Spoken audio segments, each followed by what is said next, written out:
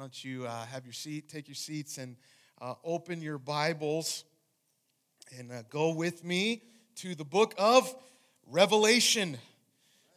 We're going to be in the book of Revelation chapter 2. If you don't have a Bible, we want you to have a copy of one. So our ushers are coming around. You can get their attention, or you can follow along with us on the Bible app. I realize it's kind of weird for us to not say turn to the book of Mark, right?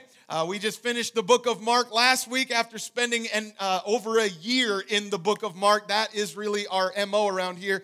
We just get into a book of the Bible and we work verse by verse. And because honestly, we don't need a message from a man.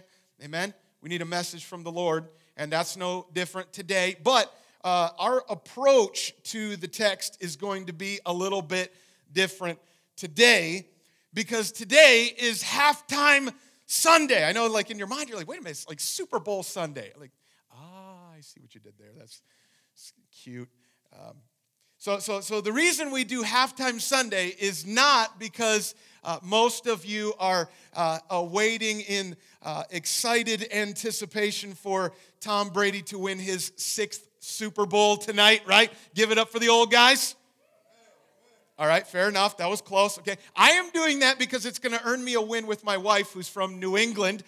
Maybe you're not quite as fired up. That's really not why we're doing Halftime Sunday. The reason we're doing Halftime Sunday is this is halfway through our ministry year that starts every year, Vision Sunday back in September, and that's kind of our anniversary as a church, and that's when we launch the new year. We cast that vision of where we're going this year. We want to love Christ and live sent, and so here we are about halfway through, and this is a chance for us to kind of huddle up in the locker room and recap how are things going and get excited and look forward to where we're going in the second half of our ministry year. And so this is a perfect opportunity for me. I think of some of the great locker room speeches of all time, and the one that comes to my mind is one of the most inspirational movies I've ever seen, The Mighty Ducks. You know what I'm talking about? Anybody seen Mighty Ducks? Okay, so the best scene is actually in the second one, in D2. And if you remember that, they're like huddled up in the locker room. Things aren't going so well.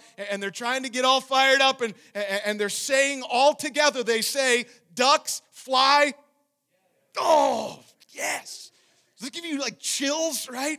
Ducks fly together. And that, like and you're like ready to run through a brick wall. And so maybe not. Maybe that you may not be feeling that. But the reason that we want to do this is really to kind of recap where we're at and get excited about where we're going.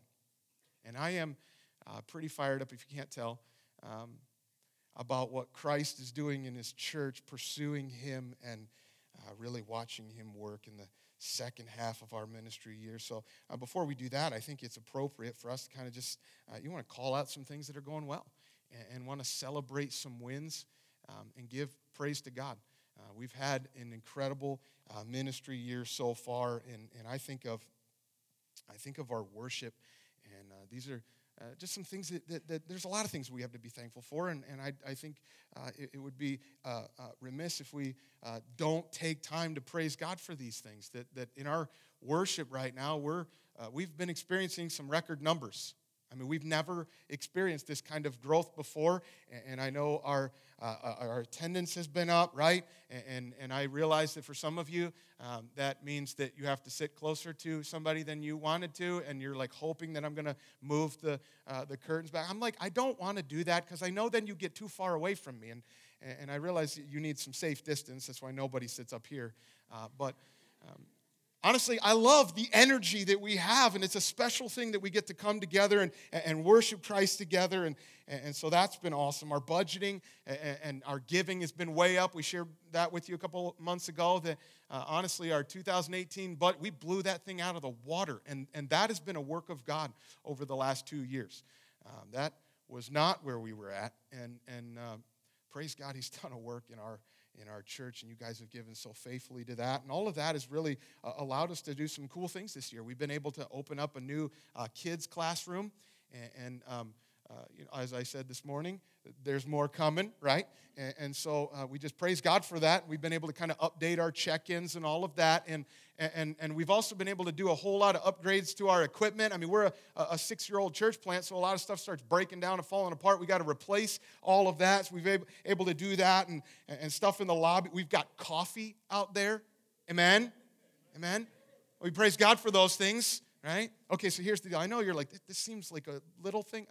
Sometimes it is, but I do think that it's appropriate for us to really praise God that we're growing in our worship. But we don't just measure like, well, how many people we got coming on Sunday mornings, because our goal is really to make disciples.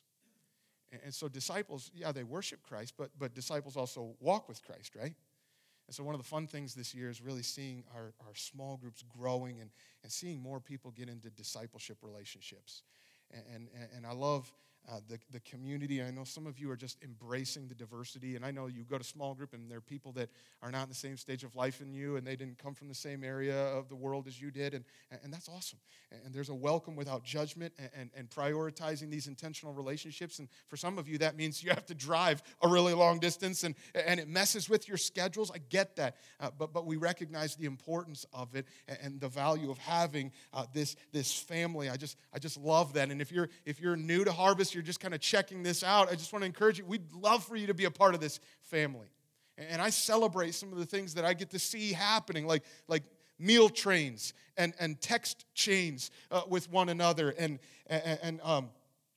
people that are just dropping everything to go and be there with somebody that's in need, and the care that's happening. That's awesome. And it's not just care, not just making sure that you've got somebody who's there for you, but it's also encouraging people to grow. And one of the things that we've been really focusing on is growing in our spiritual disciplines, right? And we've been encouraging one another with those things, and seeing people getting after their Bible reading and getting on their knees faithfully, and the conversations that come because of that, and not just disciplines in your personal life, but also serving together, and the opportunity that we had this Christmas to be able to bless some of the families in Lanier Middle School and this community, and I just love that, right? We're growing together, and it's not even just our adults either. One of the fun things we've been able to celebrate this year is we were able to launch Harvest Students, and so thankful for Will and for Michelle and Caitlin. They're just like crushing it, and so thankful for what's happening in that community. Just a few weeks, they're getting ready to go on a winter retreat, and they're going to have a ton of fun. Here, the thing that gets me fired up is there's a commitment to making disciples and those relationships. But it's not just, we don't just worship Christ, not just walk with Christ, but we also work for Christ. And I love your spirit to just jump right in. I feel like every week I show up here early in the morning, and there's somebody new that's joined the setup team and is there early in the morning helping us get all of this set up, and people teaching our kids and our guest experience, and making sure that people feel welcomed, and our worship and our production team and our prayer team that's just been so faithful at that. Love that spirit of wanting to serve, and not just serving just the church, but also recognizing that the work is making disciples, and there are people around the world that don't know Christ, and so this year we've already formed our missions trip team going to Kuala Lumpur, Malaysia next month. Can you believe that? This is happening next month, and trying to get the gospel out to unreached people groups. And I just love the courage to step out in faith there. And I know not everybody can go on that trip, but we're also not just looking around the world, but right here in our community. And how can we bless Fairfax and Northern Virginia and make this an awesome place to live? And so our Go Beyond team is hard at it and getting excited about some of the efforts that are going to be happening in July. There's just, honestly, I'm just trying to tell you, there's a lot of great things that have been going on that we just want to praise God for. But I do think it's appropriate, and I want to just take a moment just to honor and thank a couple of men that have really been leading so well and have been faithful servants of the church. And I want, believe it or not, this is going to blow you away. Today marks 1 year ago that Phil and Lauren moved to Fairfax, and yeah. And I didn't even say that. They're just like ready to thank you, right? Like honestly, they have just blown me away. I was a worship guy, okay? I know how to do some of that. I could never do what Phil does. And the work that he puts into this, and honestly, I think one of the things that excites me the most is your humility in that, and just your servant's heart. So thankful for that. So join me again in thanking him for 1 year of ministry. Love you, bro. And then there's this month also kind of marks another anniversary for us because it was 4 years ago that Scott and Steph Mucko jumped into the role of being an elder here at Harvest. I know your wife's back; she's back serving. She's doing her thing with the kids, and I know honestly your work and all of the sacrifice, like words can't put it into expressing that. And I mean this when I say it, that this is. Okay, so like both of us are like the crying guys in the church. Like I knew this was going to happen. It has been one of the greatest joys of my life to serve alongside you and to submit to your leadership as one of my elders. So would you thank Scott for 4 years? Man, I was trying not to cry, but I love this church. I love what God is doing. We want to celebrate that. Amen. These are things that we're thankful for. I know this is so weird. You're like, when are we getting into the text? I promise it's coming. But it's appropriate for us to just kind of recap and look back and see what God is doing, and to get excited about looking ahead and where we're going. So one of the things, before we jump into Revelation, one of the things that I want to let you know is coming in the next few months by way of announcement. This is kind of exciting. It's kind of a big deal, kind of a not, but I think it's a good time for us to really share this with you. We are going to be changing our church's name. Did not see that one coming. So, I know that you've got a ton of questions. I know the question is, well, what's it going to be? Well, we don't know that yet. We actually need your help on that one. I'll talk about that in just a minute. But I know that you're really wondering why. Why would we do that? And I think I can answer that question. So many of you know our history. So thankful for what God has done here. That our church was planted out of an organization called Harvest Bible Fellowship that really got started by Pastor James McDonald's church there in Harvest Bible Chapel in Chicago. And that ministry's been going on for a long time. And our church was planted 6 years ago, back in 2012, out of HBF. And many of you might remember back in 2017, we had a family chat and let you know that there were just some changes that were going on. And Pastor James and Harvest Bible Chapel in Chicago at that time had really pulled out of HBF. And at that time, Harvest Bible Fellowship really kind of came to an end. But there were enough of us that just loved the relationships, and there was a sense of the work doesn't need to stop. We need to keep doing this. We need to keep planting churches, life-giving churches for the glory of God. And so a new work was started in 2017 that we joined called the Great Commission Collective, the GCC. In fact, Carissa and I are leaving tomorrow morning. We are going down to the Dominican Republic. We're going to suffer for Jesus down there.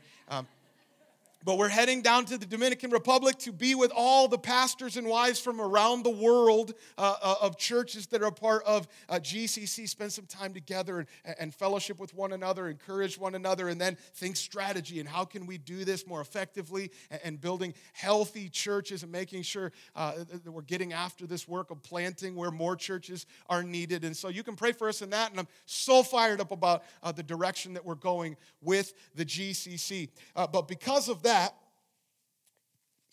means that we have not actually been affiliated with Harvest Bible Chapel in Chicago since 2017, even though we're associated by name, which sometimes can end up being confusing.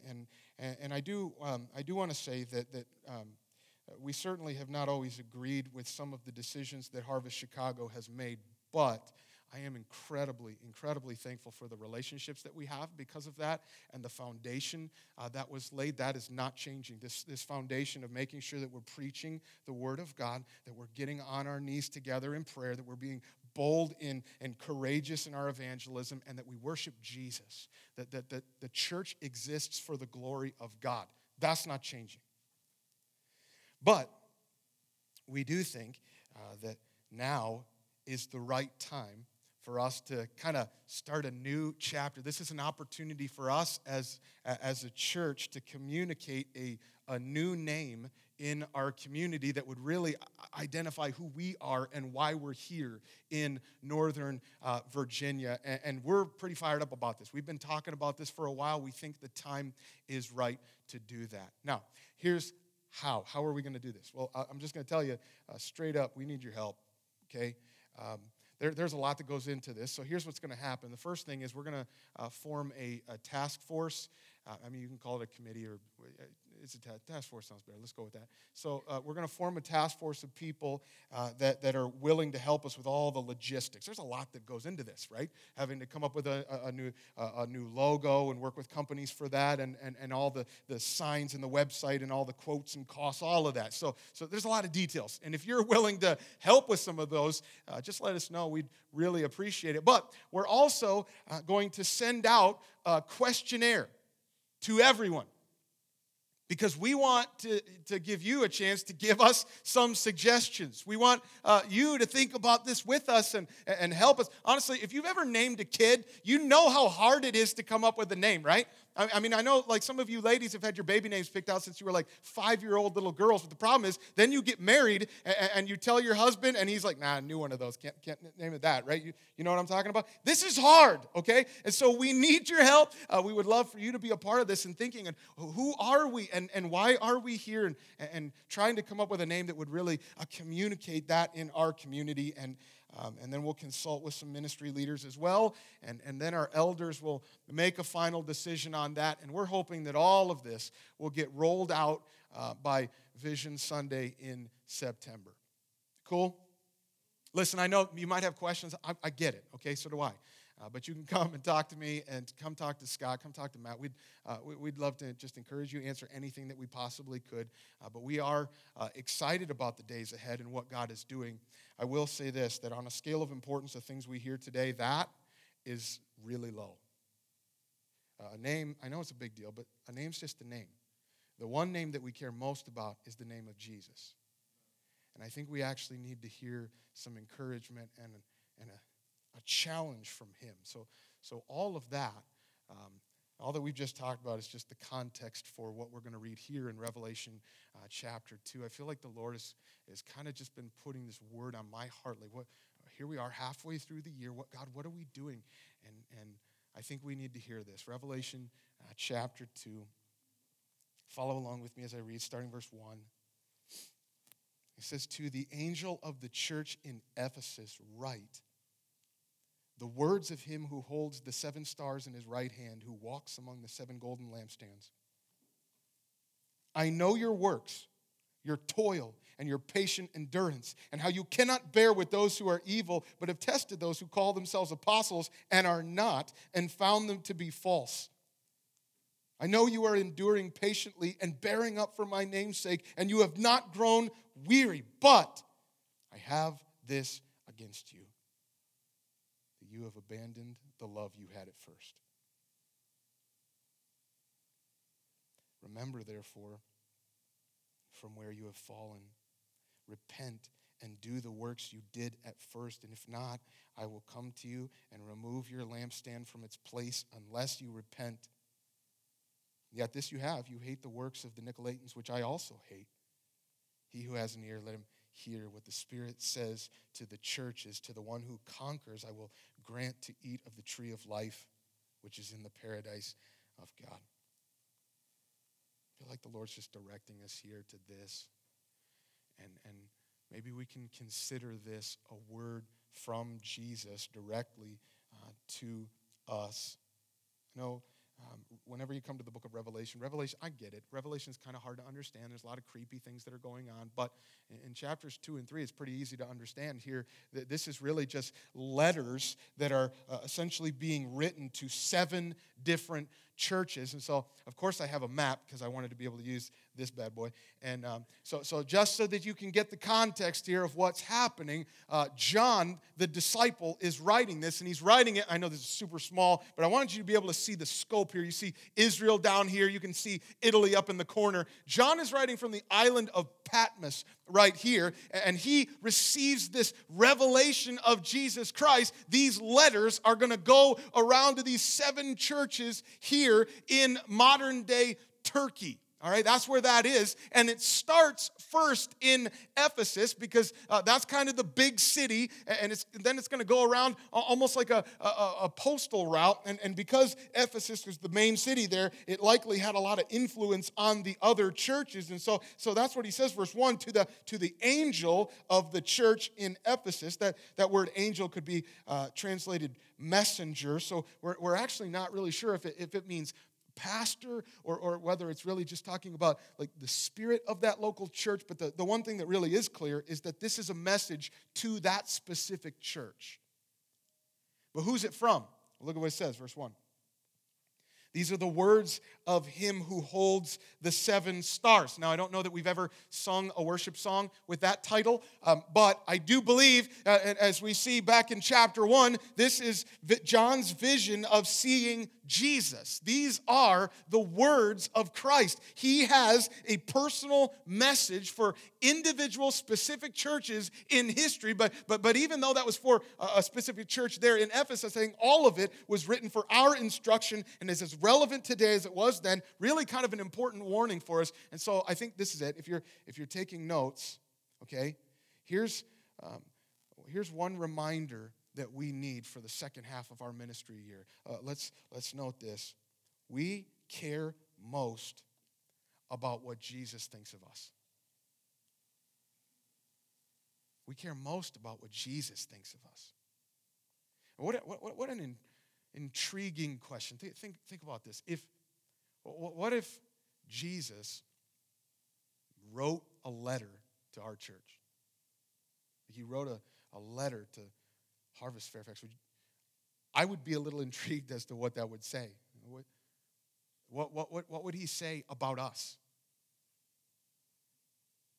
And is it possible that while there'd be a lot to commend and celebrate, like we've spent time just looking back, and there's a lot of great things, but is it possible that even though there'd be that, there might be a serious warning for us?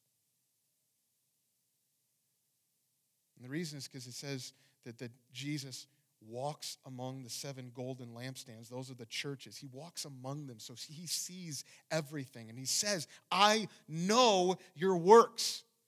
There's no fooling Jesus, right? No matter what others would perceive about these churches, he knows what's really going on. And there's a lot that he does commend. Verses 2 and 3, he says, he's praising them for their works and their toil. They're working so hard. There's patient endurance. They don't put up with false teaching. They're fighting for doctrinal purity. They're enduring for his name. They're not growing weary. I mean, that's a lot of good stuff. And honestly, you read that church, and this looks like, on the outside, it looks like a really solid and established church. But problem is there's still something missing.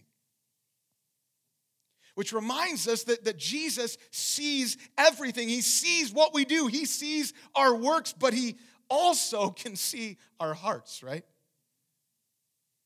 Not just what we do, but even why we do it. He sees our thoughts. He sees our motives and our desires. And the reason this is important for us is I know you're like me. I want to be a part of a church where God is at work, right?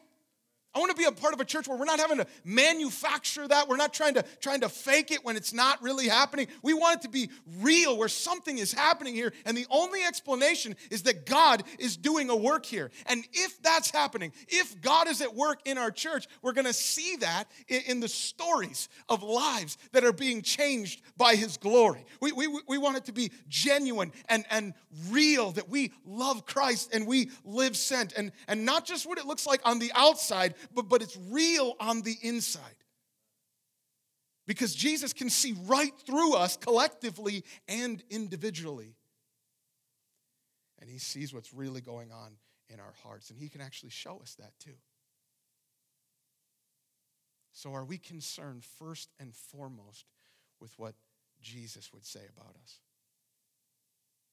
I'm gonna go spend a couple of days with a bunch of pastors in GCC, and I love these guys, and we're doing ministry together, and we're so thankful for them. Because there's a lot of love there, we know the question's coming, right? They're going to be asking, how's your church doing? How are things going in Fairfax? How is Harvest Fairfax doing? It's a legit question, but how do you measure it? What's the temptation to think about? Come on, let's be real here. Yeah, isn't it? We start thinking about the numbers. We start thinking about, how are we doing in attendance? And how many rows of people do we have? And how's our giving? And how many baptisms have we had? And how many small groups do we have? And we start thinking about our rock and worship band and our kids ministry and our student ministry and our women's events and our outreach and our service projects and all the volunteers that we have. And listen, those can be indicators.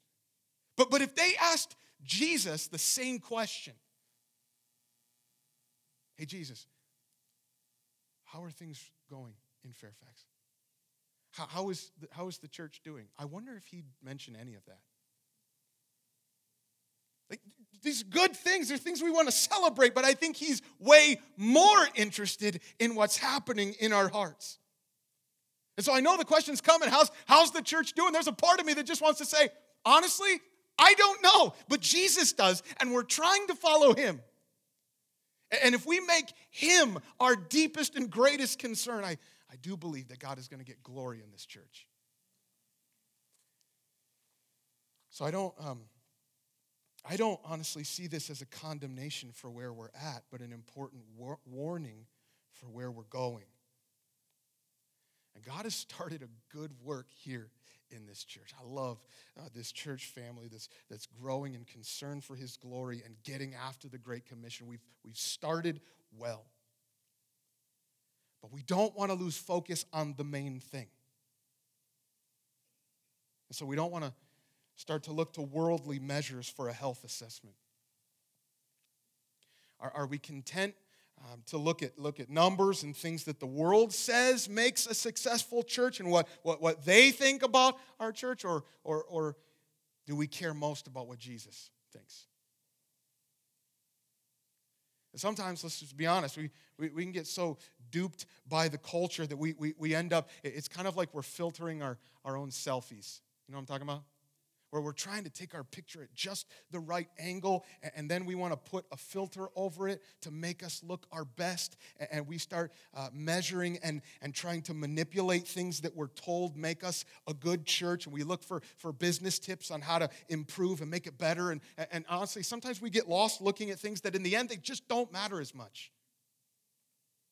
And some of it can be fruit. Some of it is really important. But a lot of it can also fool us into thinking that we're healthier than we really are. And Jesus is not going to our website to check out all our statements and how many programs we have. His biggest concern is not the clarity of our signage or the temperature of our coffee or how comfortable our services are or the volume of our guitars or even how loud the preacher yells, right? It's not that. And I just don't think he's as impressed with our attendance numbers or our bank account. He's looking right here. What's in this church's heart? I think I'm probably talking more to myself than to you, but I just want to be done with all these man-centered measurements that miss the heart. Let's get back to Jesus. Let him speak to us. He knows us better than we know ourselves. And he knows what's healthy and what's not. And so the question is, are we willing to put ourselves again and again under the microscope of God's word and just be submitting to him, honestly laying ourselves before Christ and inviting him to examine our hearts? Say, God, show us what's in here. It's actually one of my favorite prayers from the Psalm 139. You can see it here. And David, He's singing this psalm of praise for God's omniscience, that God knows everything. There's nowhere I can go that I could hide from you. You see it all. And here's what he says at the end. He says, search me, O God, and know my heart. Try me, know my thoughts. See if there be any grievous way in me, and lead me in the way everlasting. And man, if you're reading that, you're like, oh, I don't know if I want to pray that prayer. Like, it's kind of a dangerous and trusting prayer, isn't it? But there needs to be, at the end of the day, we care more about what's on the inside, and we want to be more like Christ. And so if there is sin in here, there needs to be an urgency to get that out. And we will submit to the surgical scalpel of the Holy Spirit, using His word to purify His church and to make us more like Christ. I mean, God started a really good work here. But we need, I think, a holy unrest, kind of a righteous dissatisfaction with where we're at. We don't want to grow complacent or be filled with pride or take things that honestly we should be celebrating, but elevate them to a wrong level of importance that gives us a distorted view of ourselves so that we think everything's okay, even if there are areas where we desperately need to grow. What matters most is what Jesus wants. That's what we want to get after. The encouragement here, listen. The encouragement is that Jesus loves us, church, not based on our performance. The gospel lets us rest in this. So really, this is just a checkup. It's just halftime, okay? And we want to make sure that when we're coming out of the tunnel, we're not using this moment and getting a wrong game plan, wasting this opportunity to make sure that we're getting back to what matters most. So that leads us to the second reminder. Note this. Here it is. If you hear nothing else, this is it. What we want most is to passionately love Christ. Do we want that, church? Because that's what He wants. Verse 4, He says, I have this against you, like all that great stuff. You got some really good things going for you, but there's still this area of major, major concern in this church. He says, you have abandoned the love that you had at first.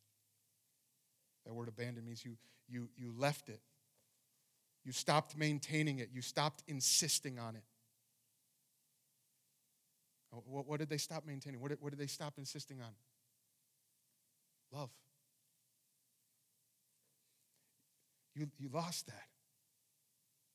I mean, this church has been working hard. They've been protecting the doctrine of the church. They're trying to teach what's right. Their hands are busy. Their heads are full. But the fire in their hearts to love God was out cold. They didn't want Jesus like they once did. They weren't hungry for His presence anymore. There was no passion. There was no joy for Christ. And no doubt that had a negative impact on their love for one another in all of this. And Jesus is not coming like this is just some, this is a suggestion for improvement. Here's one thing you can work. No, He says this is a call to repentance. Look, verse 5. He says, remember from where you have fallen and repent. And if not, I'm going to come and I'm going to remove your lampstand. What He's saying, there's consequences. If you lose your love, if a church loses this, it won't be a church anymore. He's going to come and He's going to put the light out. That's a big deal. So honestly, this is kind of a haunting question for me as we think about where are we at as a church. And the biggest question, if we can hear nothing else, do we love Christ? Do we love Jesus? Because apparently it's possible to do a whole bunch of good things and to hit a whole bunch of milestones that most would say make a good, healthy, successful church, but you're actually just going through the motions and you've lost your love for Jesus. I just don't want that for us.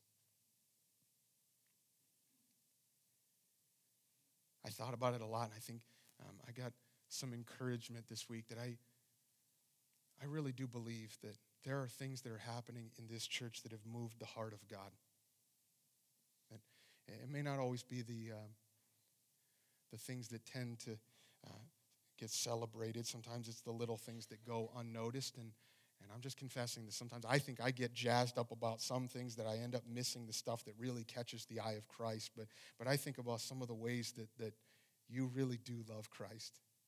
And it's just encouraged me that we're in a good spot here. Because it's when you're texting one another and giving words of encouragement, and it's in your hugs and just your genuine affection and your commitment to this as the family of God that you want these relationships. And it's in the way that a lot of you are growing in your disciplines. You're getting after it and getting into the Word of God and getting on your knees faithfully and asking. You've opened up about that and you've shared that in your small groups. And because of that, there's loving questions and there's follow-up and there's accountability that's happening. It's in the faithfulness of our prayer team and the fervency they have there and fasting together and asking and expecting God to work and knowing that if anything good is going to happen, it's because God is in it and we need him desperately. And it's in our husbands that are leading their families out of love and humility and understanding. And it's our wives that are submitting out of faith and confidence in the Lord.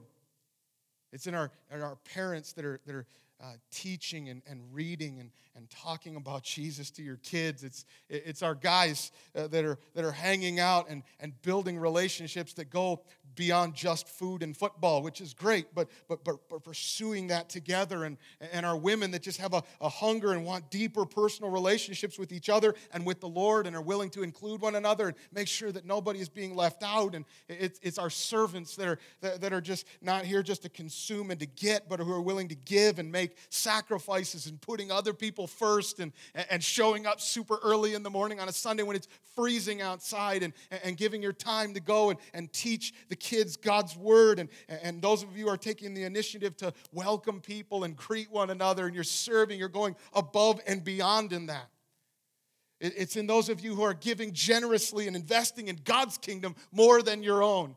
And it's in those of you who are boldly sharing your faith at work. I hear those stories. I love to hear how God is working in you and through you in that. And those of you who are striving for unity. I know some of you you're standing on the front lines for truth in this culture, even when it's not popular. I know some of you are taking heat. You're under attack for that, but you're trying to stand for the values of God's kingdom, but doing it out of love and humility and grace, and not just in out loud and in the community, but it's also in your quiet times of devotion and worship and prayer and pursuing a relationship with Christ and confessing sin and repenting and experiencing victory and striving to be more like Jesus. It's in your commitment to gathering here together and singing because you love Christ and you have this hope and you love the body of Christ. We're declaring these truths together. Listen, God sees all of it. I think that's what he's looking for. I'm praying that he gets the glory in all of it. Now, if I can say anything, it's just that. I think the Lord is saying to us, don't lose your love for me.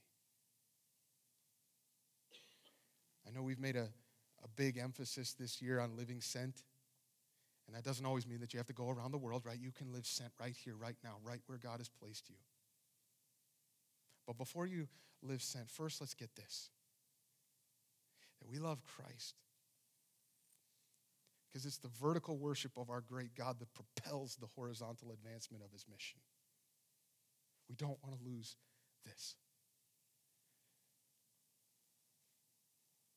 Maybe I have felt this, and I've been asking the Lord to do a work in my heart on this. I don't want to go through the motions. I want this to be real. I want this to be genuine. And maybe you would sense that your love for Christ has kind of been growing cold. Maybe you feel stale a little. That's a big deal. So if it is, what do we do? Well, verse 5 tells us. He says, remember from where you have fallen. Repent. Do the works you did at first. What he's saying is think back to what God has already done in your life. Look at what Jesus has done. Think about that time when you were walking closely with him, when there was joy there, and the gospel had gripped your heart because you really understood that you were a sinner, but the love for Christ, not dependent on your performance. You are forgiven, that he is your Savior, and you are overwhelmed with joy because you realize you could say with the psalmist that he forgives all your iniquity. He heals all your diseases. He redeems your life from the pit. He crowns you with steadfast love and mercy. He satisfies you with good. He works righteousness and justice for all who are oppressed. He is merciful and gracious. He is slow to anger and abounding in steadfast love. He will not always chide, nor will he keep his anger forever. He does not deal with us according to our sins, nor repay us according to our iniquities. And as high as the heavens are above the earth, so great is his steadfast love towards those who fear him. As far as the east is from the west, so far does he remove our transgressions from us. As a father shows compassion to his children, so the Lord shows compassion to those who fear him. And all of these promises find their yes in Christ. That's what we need. If we could get anything, it would be a bigger view of Jesus, and we would just be a church that is passionately in love with him. Let's not lose that, church. Going into the second half of our ministry year, cannot wait to see what God is going to do.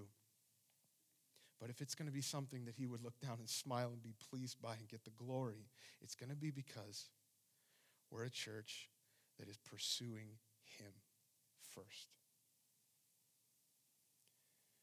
Father, I pray that you would make that a reality. We have so many things to be thankful for. We're in a good place, and we give you praise for all the things that you've done, ways that we didn't even expect. And God, there is much to rejoice in. There's much that we want to say thank you for. But we don't want to lose our focus. God, I'm praying that this year we're going to grow in maturity as a healthier church with our eyes fixed on Christ.